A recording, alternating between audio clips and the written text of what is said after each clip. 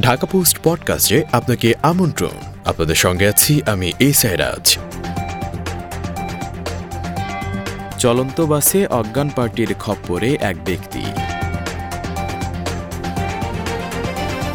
রাজধানীর পল্টনে গ্লোরি পরিবহন বাসে অজ্ঞান পার্টির খপ্পরে পড়েছেন দেলোয়ার হোসেন নামের এক ব্যক্তি। বৃহস্পতিবার দুপুর 12টায় এ ঘটনাটি ঘটে। দেলোয়ারের ভাগ্নে নাহিদ ঢাকা পোস্টকে জানান, আমার মামা নারায়ণগঞ্জ থেকে গ্লোরি পরিবহনে ঢাকায় আসার পথে পল্টনে অজ্ঞান পার্টির খপ্পরে পড়ে। তবে প্রতারক চক্রটি তার কাছ থেকে কিছুই নিতে পারেননি। মামাকে পরে সেখান থেকে অচেতন অবস্থায় উদ্ধার করে উন্নত চিকিৎসার জন্য ঢাকা মেডিকেলে নিয়ে এলে তার পাকস্থলী ওয়াশ দিয়ে মেডিসিন বিভাগে ভর্তি দিয়েছেন চিকিৎসক। তিনি আরও বলেন, আমি ও আমার ভাই মালয়েশিয়া যাব।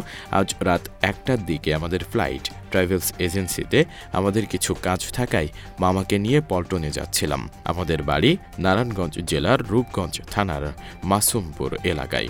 ঢামেক হাসপাতালের পুলিশ ক্যাম্পের ইনচার্জ পরিদর্শক মোহাম্মদ বাচ্চু মিয়া বিষয়টি নিশ্চিত করে বলেন, পল্টন থেকে অজ্ঞান পার্টির খপ্পরে পড়া এক ব্যক্তিকে ঢাকা মেডিকেলে নিয়ে আসা হয়। পরে পাকস্থলী ওয়াশ করে নতুন ভবনের মেডিসিন বিভাগে ভর্তির জন্য পাঠিয়েছেন চিকিৎসক।